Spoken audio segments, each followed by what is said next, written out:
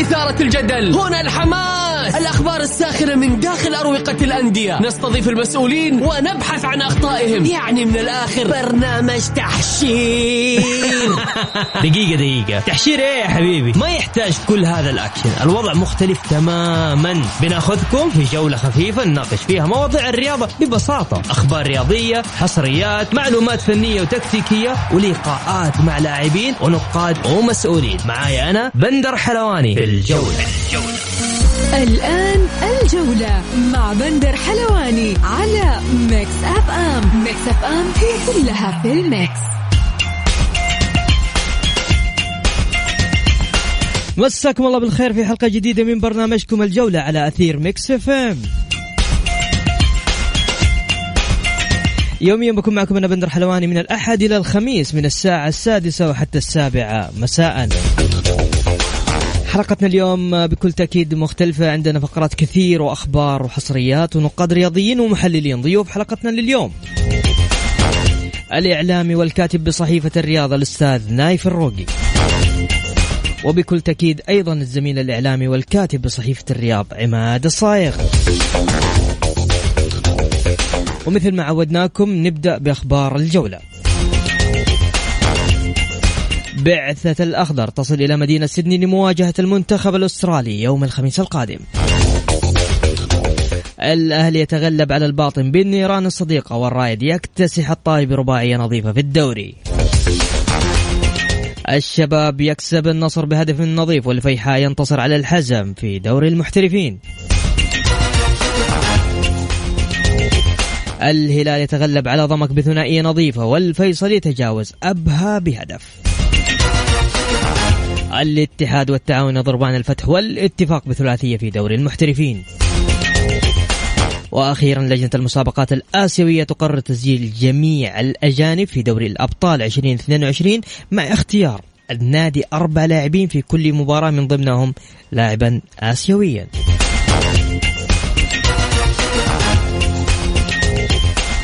اللي حاب يشارك معنا تقدر تسجل معي، عندنا حاب تتداخل في الجولة الأخيرة، تقول رأيك. البرنامج برنامجكم زي ما انتم عارفين. أذكركم بس في أرقام التواصل، أرسل لي على الواتساب، لا اتصال ولا SMS، بس واتساب على 054 88 11 700. خلينا نروح لإدارة نادي النصر، تدرس بالاتفاق مع الجهاز الفني للفريق الأول لكرة القدم إجراء معسكر داخلي في إحدى المدن السعودية خلال فترة التوقف الجاري من أجل تجهيز اللاعبين غير المنضمين إلى المنتخبات والمصابين. وبكل تأكيد لما نتحدث عن نادي النصر لازم ناخذ أهل الاختصاص، وبكل تأكيد معنا الزميل الإعلامي نايف الروقي من صحيفة الرياض. مساك الله بالخير نايف. أهلا، مساء الخير لك أخوي بندر، ومساء الخير للزميل عماد، ومساء الخير للمستمعين والمستمعات. أنا شاكر لك قبول دعوتنا نايف، حقيقي يعني ما شاء الله تبارك الله، بمجرد ما كلمناك على طول قلت أوكي ما عندي أي مشكلة. شكرا لك وشكرا لثقتك في برنامج الجولة. شكرا، تستاهلون، ونكمل بعضنا بإذن الله. طيب بسألك، النصر يدرس حاليا معسكر داخلي للفريق، وأتوقع أنه في هناك مباراة ستقام بين بين نادي النصر ونادي الاتفاق. هل هذه المباريات تفيد للنصر؟ طبعا بالتأكيد النصر الآن سيحاول لملمة جراحه. تعرف أن النصر الآن ترتيبه في سلم الدوري غير مطمئن له ولجماهيره، وغير أيضا متناسب مع اسم الفريق وموقع الفريق والنجوم الموجودين في الفريق. الإدارة النصراوية هذه خطوة أنا أعدها من الخطوات الجيدة إذا بدأت فيها مبكرا. أتحدث عن عملية إعداد الفريق، ويشتمل ذلك أيضا إخراج الفريق من الحالة النفسية الصعبة جدا يعيشها الفريق، خاصة بعد الخروج الآسيوي. ضغوطات كبيرة على الفريق، خسائر، أتحدث عن خسارتين وتعادل من ترتيب الدوري. الفريق الآن حتى الجولة 11 حتى هو يلعب 9 مواجهات يخسر ما يقارب 14 نقطة، وهي رقم كبير على فريق يعني طموحاته وطموح جماهيره منافسة على لقب الدوري. خطوة جيدة من الجانب النصراوي، إذا استطاعت إدارة النصر مثلا أن تلملم أوراق الفريق في هذه الفترة حتى يكون بعد العودة الفريق يظهر بمظهر مختلف عما كان عليه خلال المواجهات التي عقبت البطولة الآسيوية، وكانت حقيقة في نتائجها في أيضا أحداثها مريرة جدا على الجمهور النصراوي. طيب خليني أسألك معلش نايف، في أقاويل قاعدة تطلع الآن في الفترة الأخيرة سمعناها، يعني شوف إحنا برنامج شفاف جدا، النصر مسحور، الآن في نغمة جديدة النصر معيون، أما النصر يحتاج يعني تأهيل نفسي بعد خروج آسيا. تفضل نايف. طبعا بالتأكيد هذه آراء جماهيرية عاطفية بعيدة عن الواقع. غالبا من يضع يده على الخلل في النصر هم الأشخاص الخبيرين في الوضع النصراوي، وأيضا المقربين من صناع القرار في البيت النصراوي.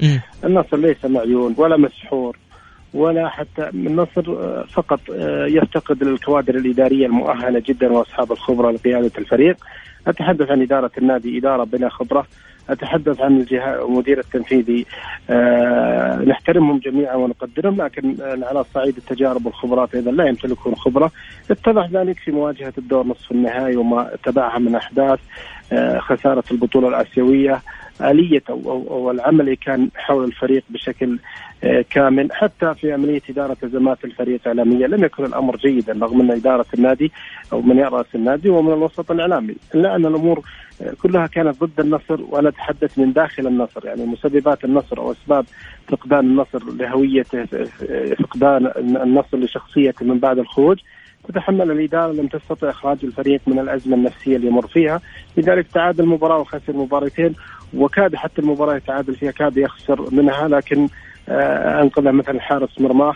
اليوم إدارة النصر أتحدث عن إدارة لم يسبق لها أن عملت في الأجواء قوية ومشحونة وجماهيرية كما يحدث في نادي النصر. تحدث عن مدير تنفيذي أيضا لم يكن لديه خبرة كافية لقيادة الفريق مثل هذا الدور الكبير في دوري أبطال آسيا أو في الدوري أو مثل هذه الأزمات اللي تحتاج لخبرة إدارية تستطيع إعادة الفريق ولملمته. طيب باختصار نايف، أنا اللي فهمته من كلامك وأكد لي إنه النصر عنده مشكلة إدارية، لأنه ما سبق إنه قبل كده أحد رأس يعني ما في خبرة إدارية، في مشكلة في صياغة المراكز الإعلامية واحتواء الإعلام للنصر، في عنده مشكلة إدارية، صحيح؟ بالتأكيد أتفق معك كثيرا. طيب عودة أعضاء الشرف النصراويين لنادي النصر، هل برضو هذه سببت مشكلة لإدارة نادي النصر؟ طبعا أنا بنقول لك كلام جماهيري يا نايف. أنا أشاهد الآن أعضاء الشرف المتواجدين وبدأ يظهرون على الساحة مع أعضاء شرف 2007، و2007 هي مرحلة فاشلة للنصر وفاشلة لأعضاء الشرف اللي كانوا موجودين مع تقدير لهم الكامل لأشخاصهم كعمليا. يعني في المرحلة كان النصر ينافس على الهبوط، كان النصر يفتقد الكثير من النجوم. الأدوات اللي كانت في 2007 كانت لم تقدم للنصر الشيء الكثير، هي لا يمكن أن تقدم لك في 2021، هي غير مناسبة لهذه الفترة. فالأعضاء الموجودين نعم من جزء من مشاكل النصر، وعودة أعضاء الارشيف انا اسميهم اعضاء 2007 اللي كانوا اعضاء التقشف، اعضاء عدم رفع سقف الطموح الى اخره. واكبر دليل عمليه الاحتفال، خذ بندر اول مره اشوف فريق يحتفل اذا وصل دور نصف النهائي. عمليه الاحتفال وتوزيع الدعوات على كافه الناشطين في مواقع التواصل الاجتماعي، اعضاء شرف، لاعبين قدامى، حتى لاعبين في انديه اخرى ومشايخ ورجال دين، تم توزيع دعوات لهم باحتفال. انا شايف الامر احتفال، وهذه نقطه ايضا سلبيه وكانت تحسب على اداره النصر في عمليه احتفالها المبكر، وكانت نتائج الان وخيمه على الفريق. ولذلك ما في، انا اتحدث اليوم لو كان في النصر شخصيه اداريه على مستوى عالي تستطيع لملمه النصر على الصعيد الاداري والنفسي وكذلك على الصعيد الاعلامي، لا يوجد حتى الان في النصر. رغم ان الفريق على الصعيد الفني فريق ثقيل، فريق فيه نجوم، يستطيع ان يعود في بطوله الدوري، لكن فقدان بطوله مهمه كبطوله اسيا لها اثرها النفسي على اللاعبين وكذلك على الجمهور، كون الفريق لم يشارك مده سنتين قادمه، ظروف المباراه كانت تقام على ارضك والنهايه على ارضك، هذه كلها عوامل محفزه لم تستثمر بالشكل الصحيح، فكانت النتيجه سلبيه حقيقه. طيب أبغى أسألك أخيرا، اليوم النصر في الترتيب التاسع، ويعني هذا خليني أسأل سؤال تحديدا عبد الرزاق حمد الله طبعا غادر السعودية وراح المغرب لأهله ومنح إجازة. هل تشوف هذا الشيء موفق من إدارة الفريق نايف؟ طبعا النقطة السلبية أنا أتحدث لك الآن، أتحدث أن الإدارة تبحث عن معسكر داخلي لإعادة صياغة الفريق على الصعيد الفني والنفسي. أن تسمح الآن لأبرز نجم في الفريق ومن يصنع انتصارات الفريق ويسجل الأهداف أن تسمح أن يغادر، فمتى سيتم تأهيل لاعب مثل هذا اللاعب المهم في خارطة النصر؟ هذه أيضا من النقاط اللي نتحدث عنها لدى النصر، وجمهور النصر حساس في هذا الجانب.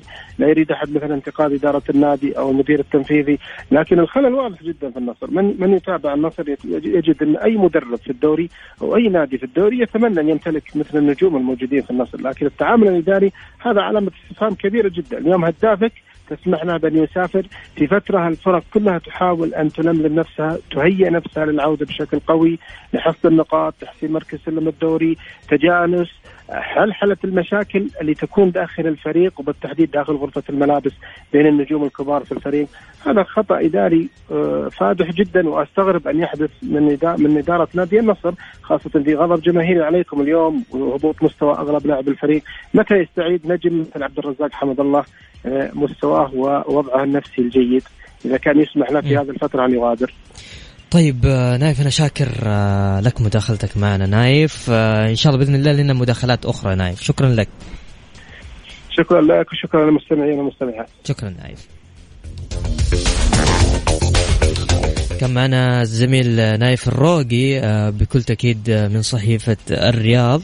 الشباب اللي حاب يشارك معنا واللي حاب يتداخل برضو معنا عن طريق واتساب الإذاعة، تكفون لها SMS ولا اتصال.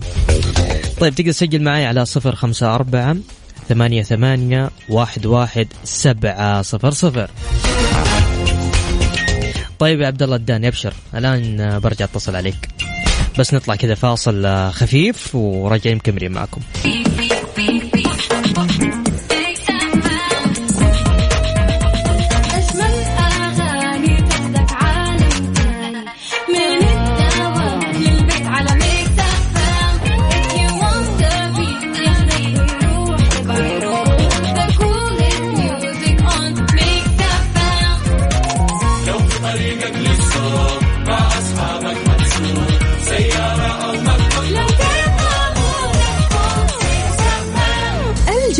مع بندر حلواني على ميكس أف أم. ميكس أف أم هي كلها في الميكس.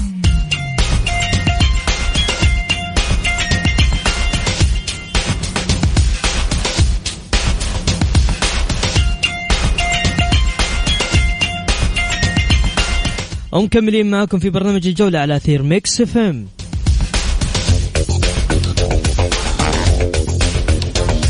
طيب خلونا نذكركم في نتائج الجولة 11 من دوري كأس الأمير محمد بن سلمان. الرائد والطائي 4-0 للرائد، والأهلي والباطن 1-0 للأهلي، الهلال وضمك 2-0 للهلال، والفيصلي وأبها 1-0 للفيصلي، والتعاون والاتفاق 3-1 للتعاون، والاتحاد والفتح 3-0 للاتحاد، والشباب والنصر 1-0 للشباب، وبكل تأكيد الفيحة والحزم 1-0 للفيحة.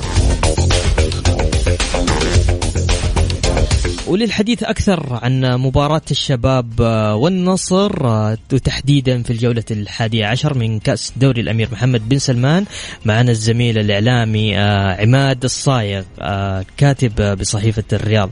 مساك الله بالخير عماد. مساك الله بالنور أخوي بندر، تحياتي لك والمستمعين الكرام، وإن شاء الله نقدم لهم بما يخص مباراة الشباب والنصر ما يتري. أنا شاكر لك قبول دعوة برنامج الجولة. أنا اللي سعيد جدا بالظهور معك أخوي بندر. شكرا لك. طيب عماد، وش اللي حاصل في الشباب في آخر 4 مباريات؟ ما شاء الله تبارك الله، ما ولا هدف، الشباب قاعد ينافس على الدوري. والله سر الشباب في اعتقادي انه في غرفة الملابس. في غرفة الملابس توحدت فيها الجهود ما بين خبرة الأستاذ خالد البلطان وخبرة الأستاذ طلال الشيخ أيضا، وكفاءة المدرب شاموسكا، بالإضافة إلى جودة عالية في اللاعبين بقيادة الأرجنتيني الساحر فاربانيجا.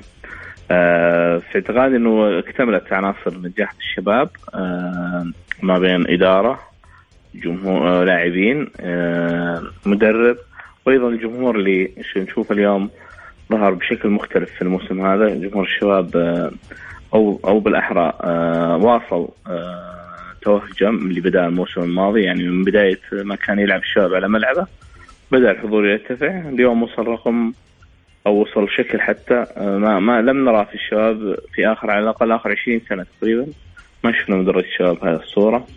لذلك عوامل النجاح كانت كلها ساهمت في هذه النتائج، ساهمت في أنه الفريق ينتصر 5 مباريات على التوالي، يقفز من المركز ما قبل الأخير للمركز الثاني، نقلة نوعية. اليوم الشباب أصبح في حسابات الجميع أحد أضلاع المنافسة. طيب عماد، أبغى أسألك يعني اليوم المركز الثاني الشباب والمركز الأول بكل تأكيد الاتحاد، ممكن نشوف شباب منافس على الدوري ولا مثل العام؟ يعني خليني أتكلم معك بصراحة، العام كان منافس شرس على الدوري إلى الجولة 20 تقريبا أو 21 لما تواجه مع الهلال، بعدها الشباب اختفى نهائيا عن الصورة.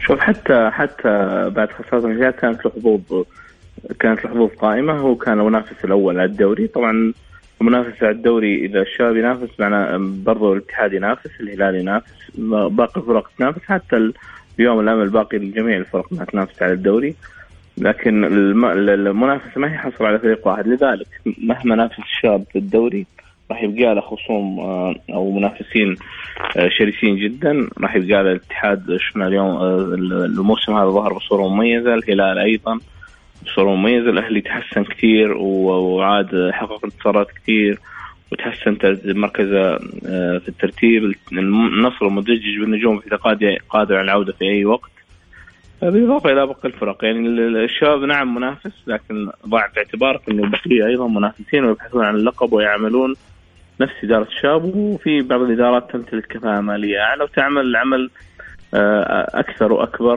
من ناحية الاستقطابات، من ناحية المكافآت، من جميع يعني من نواحي كثير.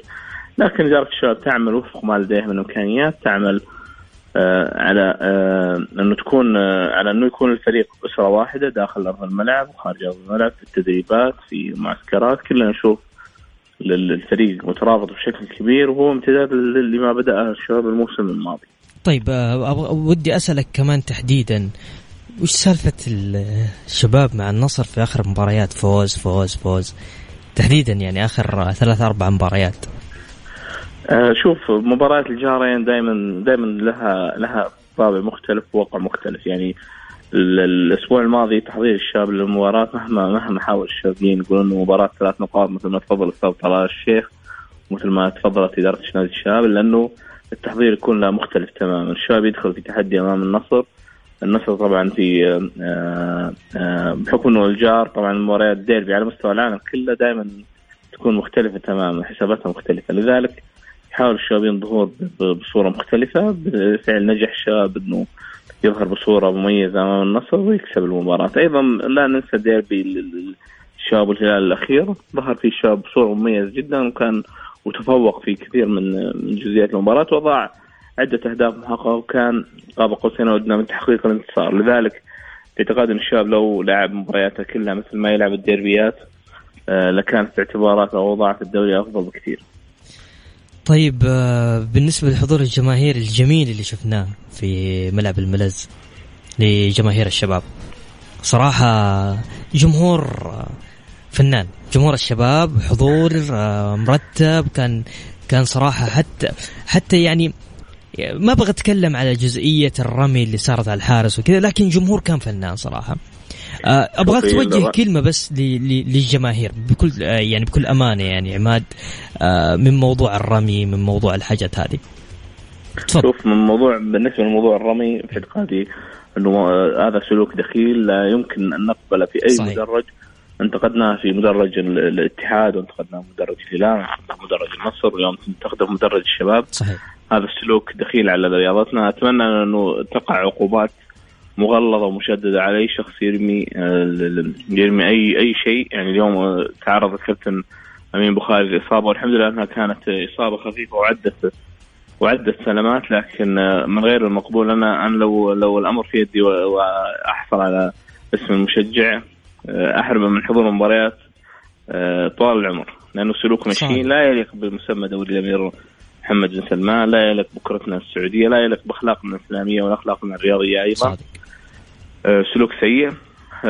طبعا بحكم أنه علبة واحدة فيحق لي إني أقول إنه تصرف فردي لا يمثل لا جمهور الشباب ولا يمثل أيضا الجمهور الرياضي السعودي. الشارع الرياضي السعودي أرقى من هذا الشيء بكثير. حتى اللي يظهر في مدرجات الأندية الأخرى أيضا هي تصرفات فردية لا تمثل النادي. صحيح أن العقوبة تقع على النادي، لكن هي تصرفات فردية من أشخاص للأسف أنها تقع على النادي.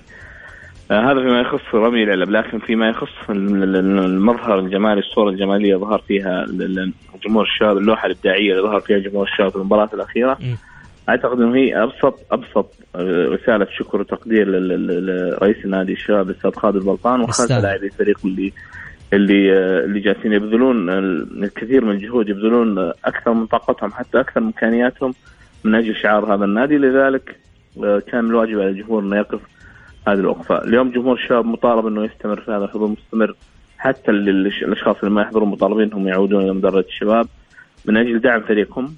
يعني شفنا الشارع الرياضي السعودي كله تفاعل مع الحضور الشبابي في المباراة.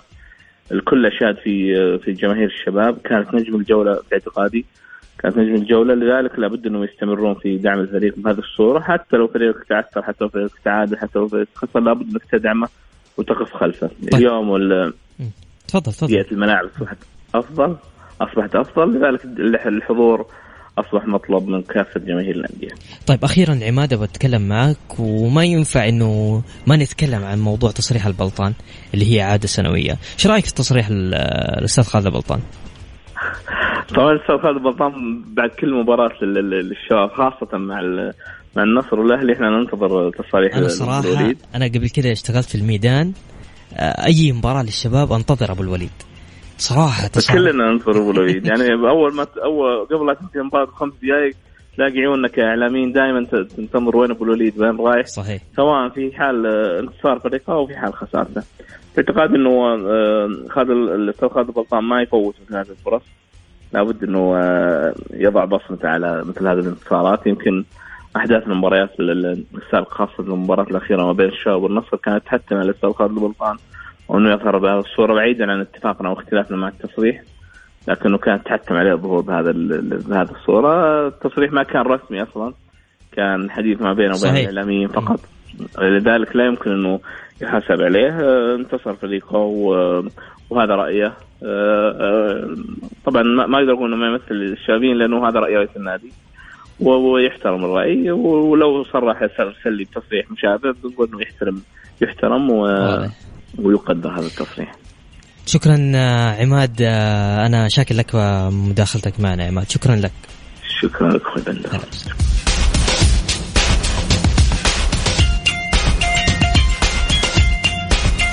كان معنا الزميل عماد الصايغ كاتب في صحيفة الرياض. عبد العزيز الخطابي وحشني، وينك يا عبد العزيز؟ ترى مشتاق لك والله يا عبد العزيز. طيب يقول مساكم الله بالخير، مساء ديربي ميلانو، أتوقع للإنتر 3-0. أكبر الرابحين في الجولة الماضية الاتحاد والشباب، وأكبر الخاسرين النصر. فلي إيه المهم الآن وخروج الآسيوي أوكي. وأكبر الخاسرين النصر الآن، والخروج الآسيوي مؤثر عليه. ما حصل في مساحات النصر في تويتر ما هي إلا امتداد لحالة التفرق وتشتت الكلمة لدى فارس نجد. وجماهير الشباب منتشرة في كل المناطق، ومن يشكك في ذلك فعليه مراجعة نفسه وإنجازات نادي فواز. أنا فواز هذا طاربني كذا. حبيبي وفواز أنا شاكر لك حبيبي. طيب خلونا نذكركم بس في أرقام هذا خلاص دحين لمدة لين كمان نهاية البرنامج مشاركتكم انتو اللي حاب يتصل اللي حاب يشارك معنا بس يرسل على الواتساب بدون اتصال بدون SMS. ارسل لي على الواتساب اسمك الثلاثي وانا راح ارجع اتصل عليك. سجل معاي 054-88-11700.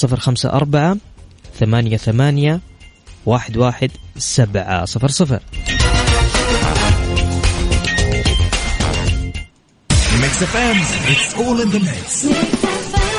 جولة مع بندر حلواني على ميكس اف ام. ميكس اف ام هي كلها في الميكس.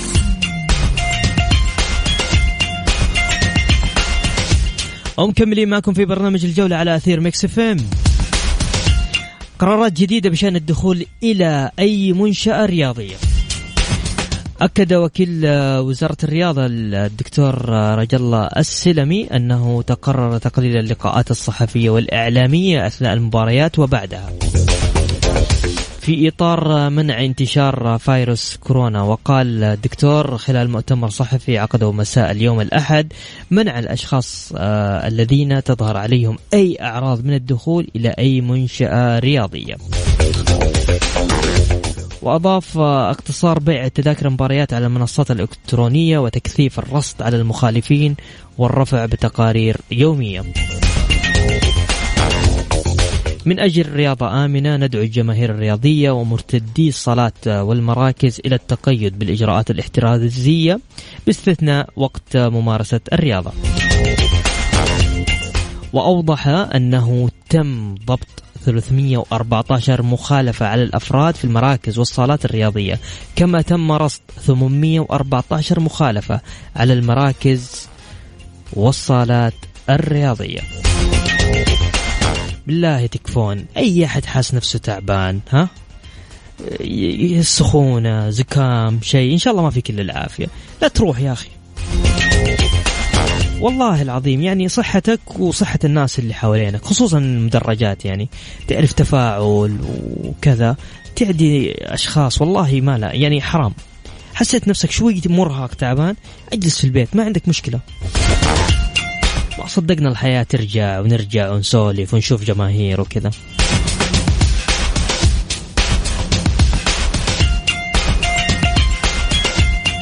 والله إنه لكم حب عظيم. طيب نبي نتكلم اليوم عن بكل تأكيد عن ديربي ميلانو والإنتر.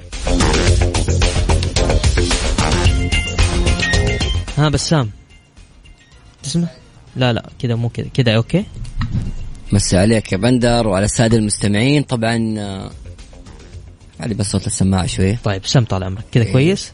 تسمع كذا السماعة؟ ايه يا سلام. طبعا اليوم صراحة مباراة عظيمة يا بندر، ديربي ميلانو. طبعا ديربي عظيم، الكل يشهد بهذا الديربي. ديربي معروف تاريخيا، هو الديربي الوحيد في التاريخ وفي العالم اللي القطبين ميلان والإنتر عندهم لقب دوري أبطال أوروبا. ما في أي ديربي في العالم الفريقين المشاركة عندهم دوري أبطال أوروبا، هذه لحالها تكفي. طبعا هو أقوى ديربي في العالم بلا منازع. الميزة هذه السنة بالتحديد إنه الميلان والإنتر في أفضل مستوياتهم. من زمان، من سنوات طويلة إحنا ما شفنا الفريقين في هذه الطريقة بصراحة، يعني ما شفنا الميلان وما شفنا الإنتر بهذا المستوى ويتنافسوا على الدوري، وهذا الشيء المهم والجميل في هذا الديربي. تتكلم اليوم مباريات كثيرة داخل الملعب. إبراهيموفيتش اللي مثل الإنتر ومثل الميلان حيكون اليوم في مواجهة مع الجمهور الإنتر. كذلك هاكان تشانوغلو لاعب الميلان اللي انتقل للإنتر هذه السنة أيضا حيكون في تنافس، لأن الجمهور شايفه خاين، يعني خرج من الإنتر وراح الميلان. فبصراحة مباراة عظيمة اليوم، مباراة جميلة، خاصة الفرق 7 نقاط بين الإنتر والميلان. الميلان الثاني والإنتر الثالث، فرق 7 نقاط. فوز الإنتر اليوم يعني إنه يقلص الفارق. أيضا الإنتر كمان هو البطل الموسم الماضي. فمباراة عظيمة اليوم الساعة يعني 11:15. أتوقع الجميع حيكون منتظر نستمتع بصوت فهد العتيبي. بعدين مباراة على اليوتيوب يا بندر، أي أحد في أي مكان يقدر يتفرجها. هذه الميزة.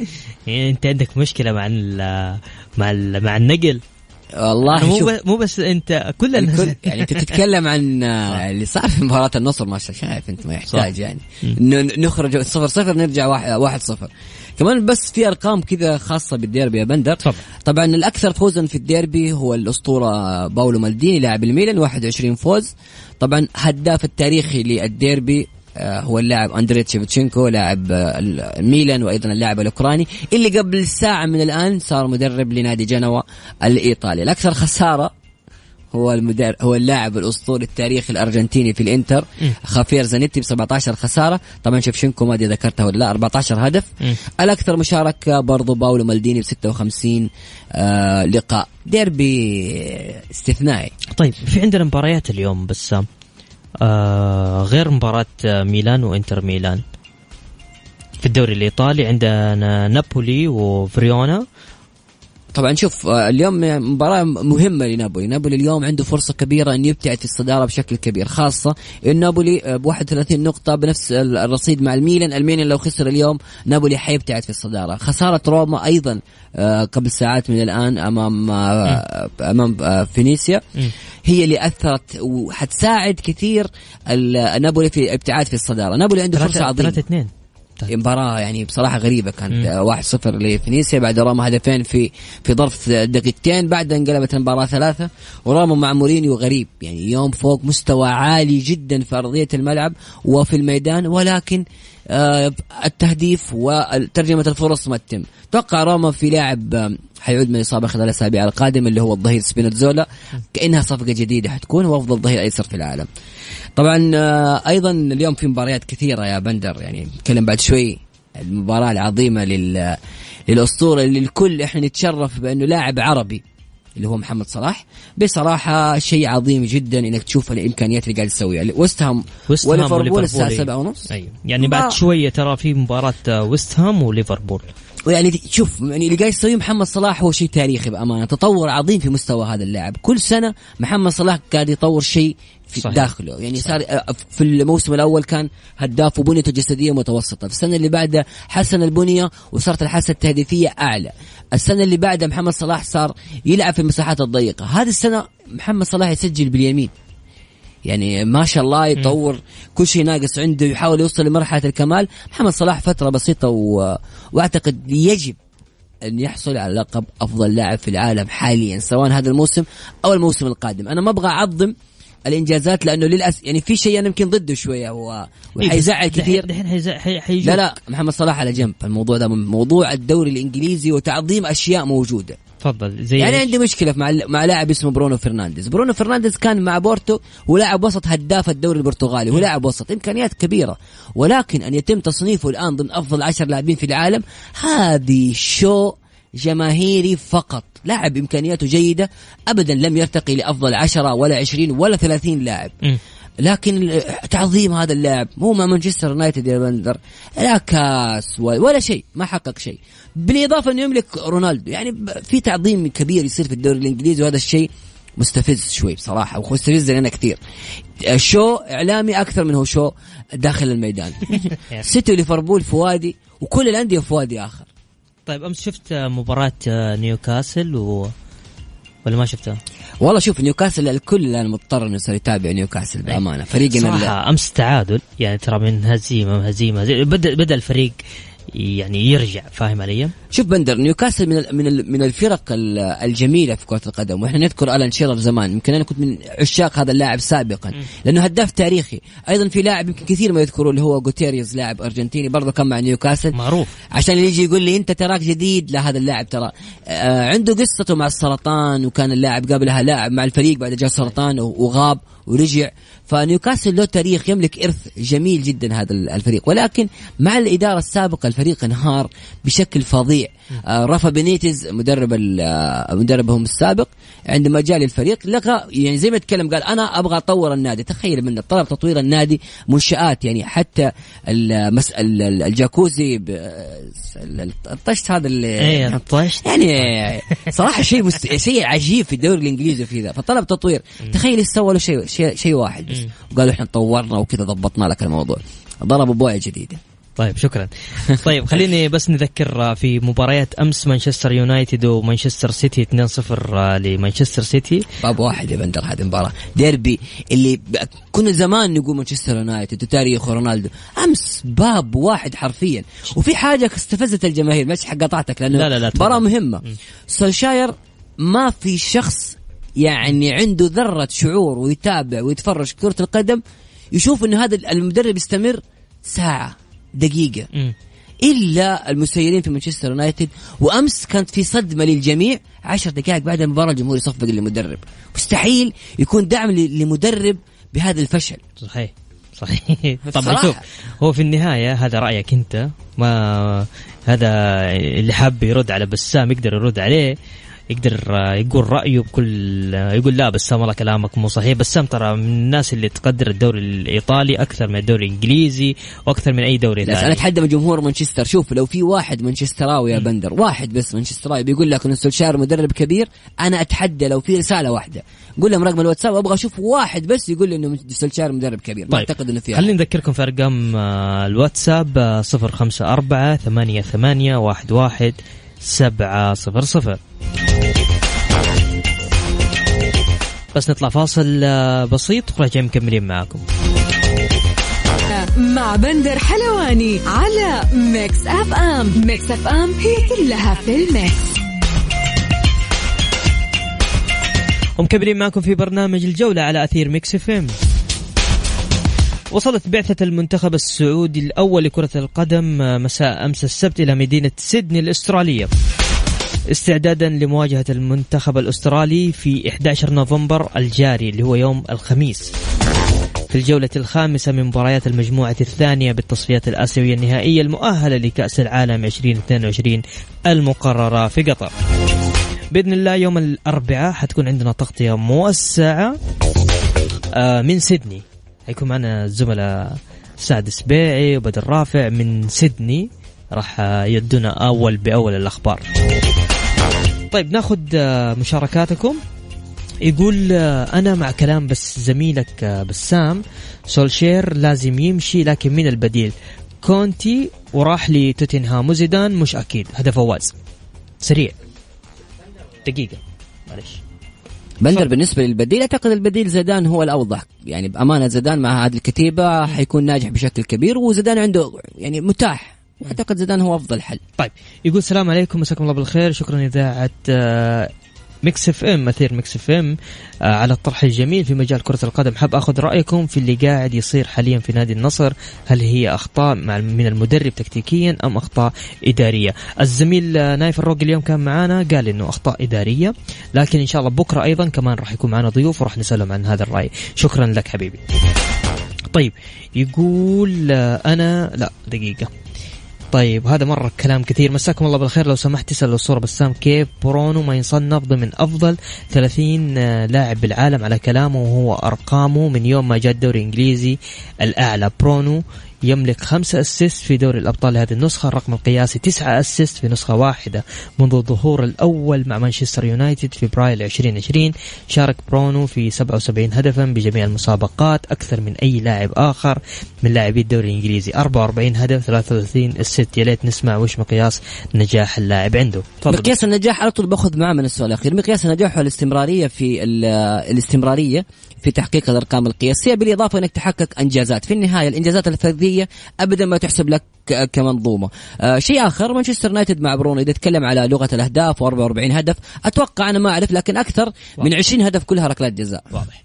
طيب يقول الرحيل لمسلي حمد. طيب أنا كذا وصلت معاكم لنهاية جولتنا. أسعد دائما وأبدا بالتواصل معكم عبر إذاعة ميكس اف ام من خلال برنامج الجولة. غدا نجدد اللقاء إن شاء الله بكرة الساعة 6 للساعة 7. كنت معكم أنا بندر حلواني، في أمان الله.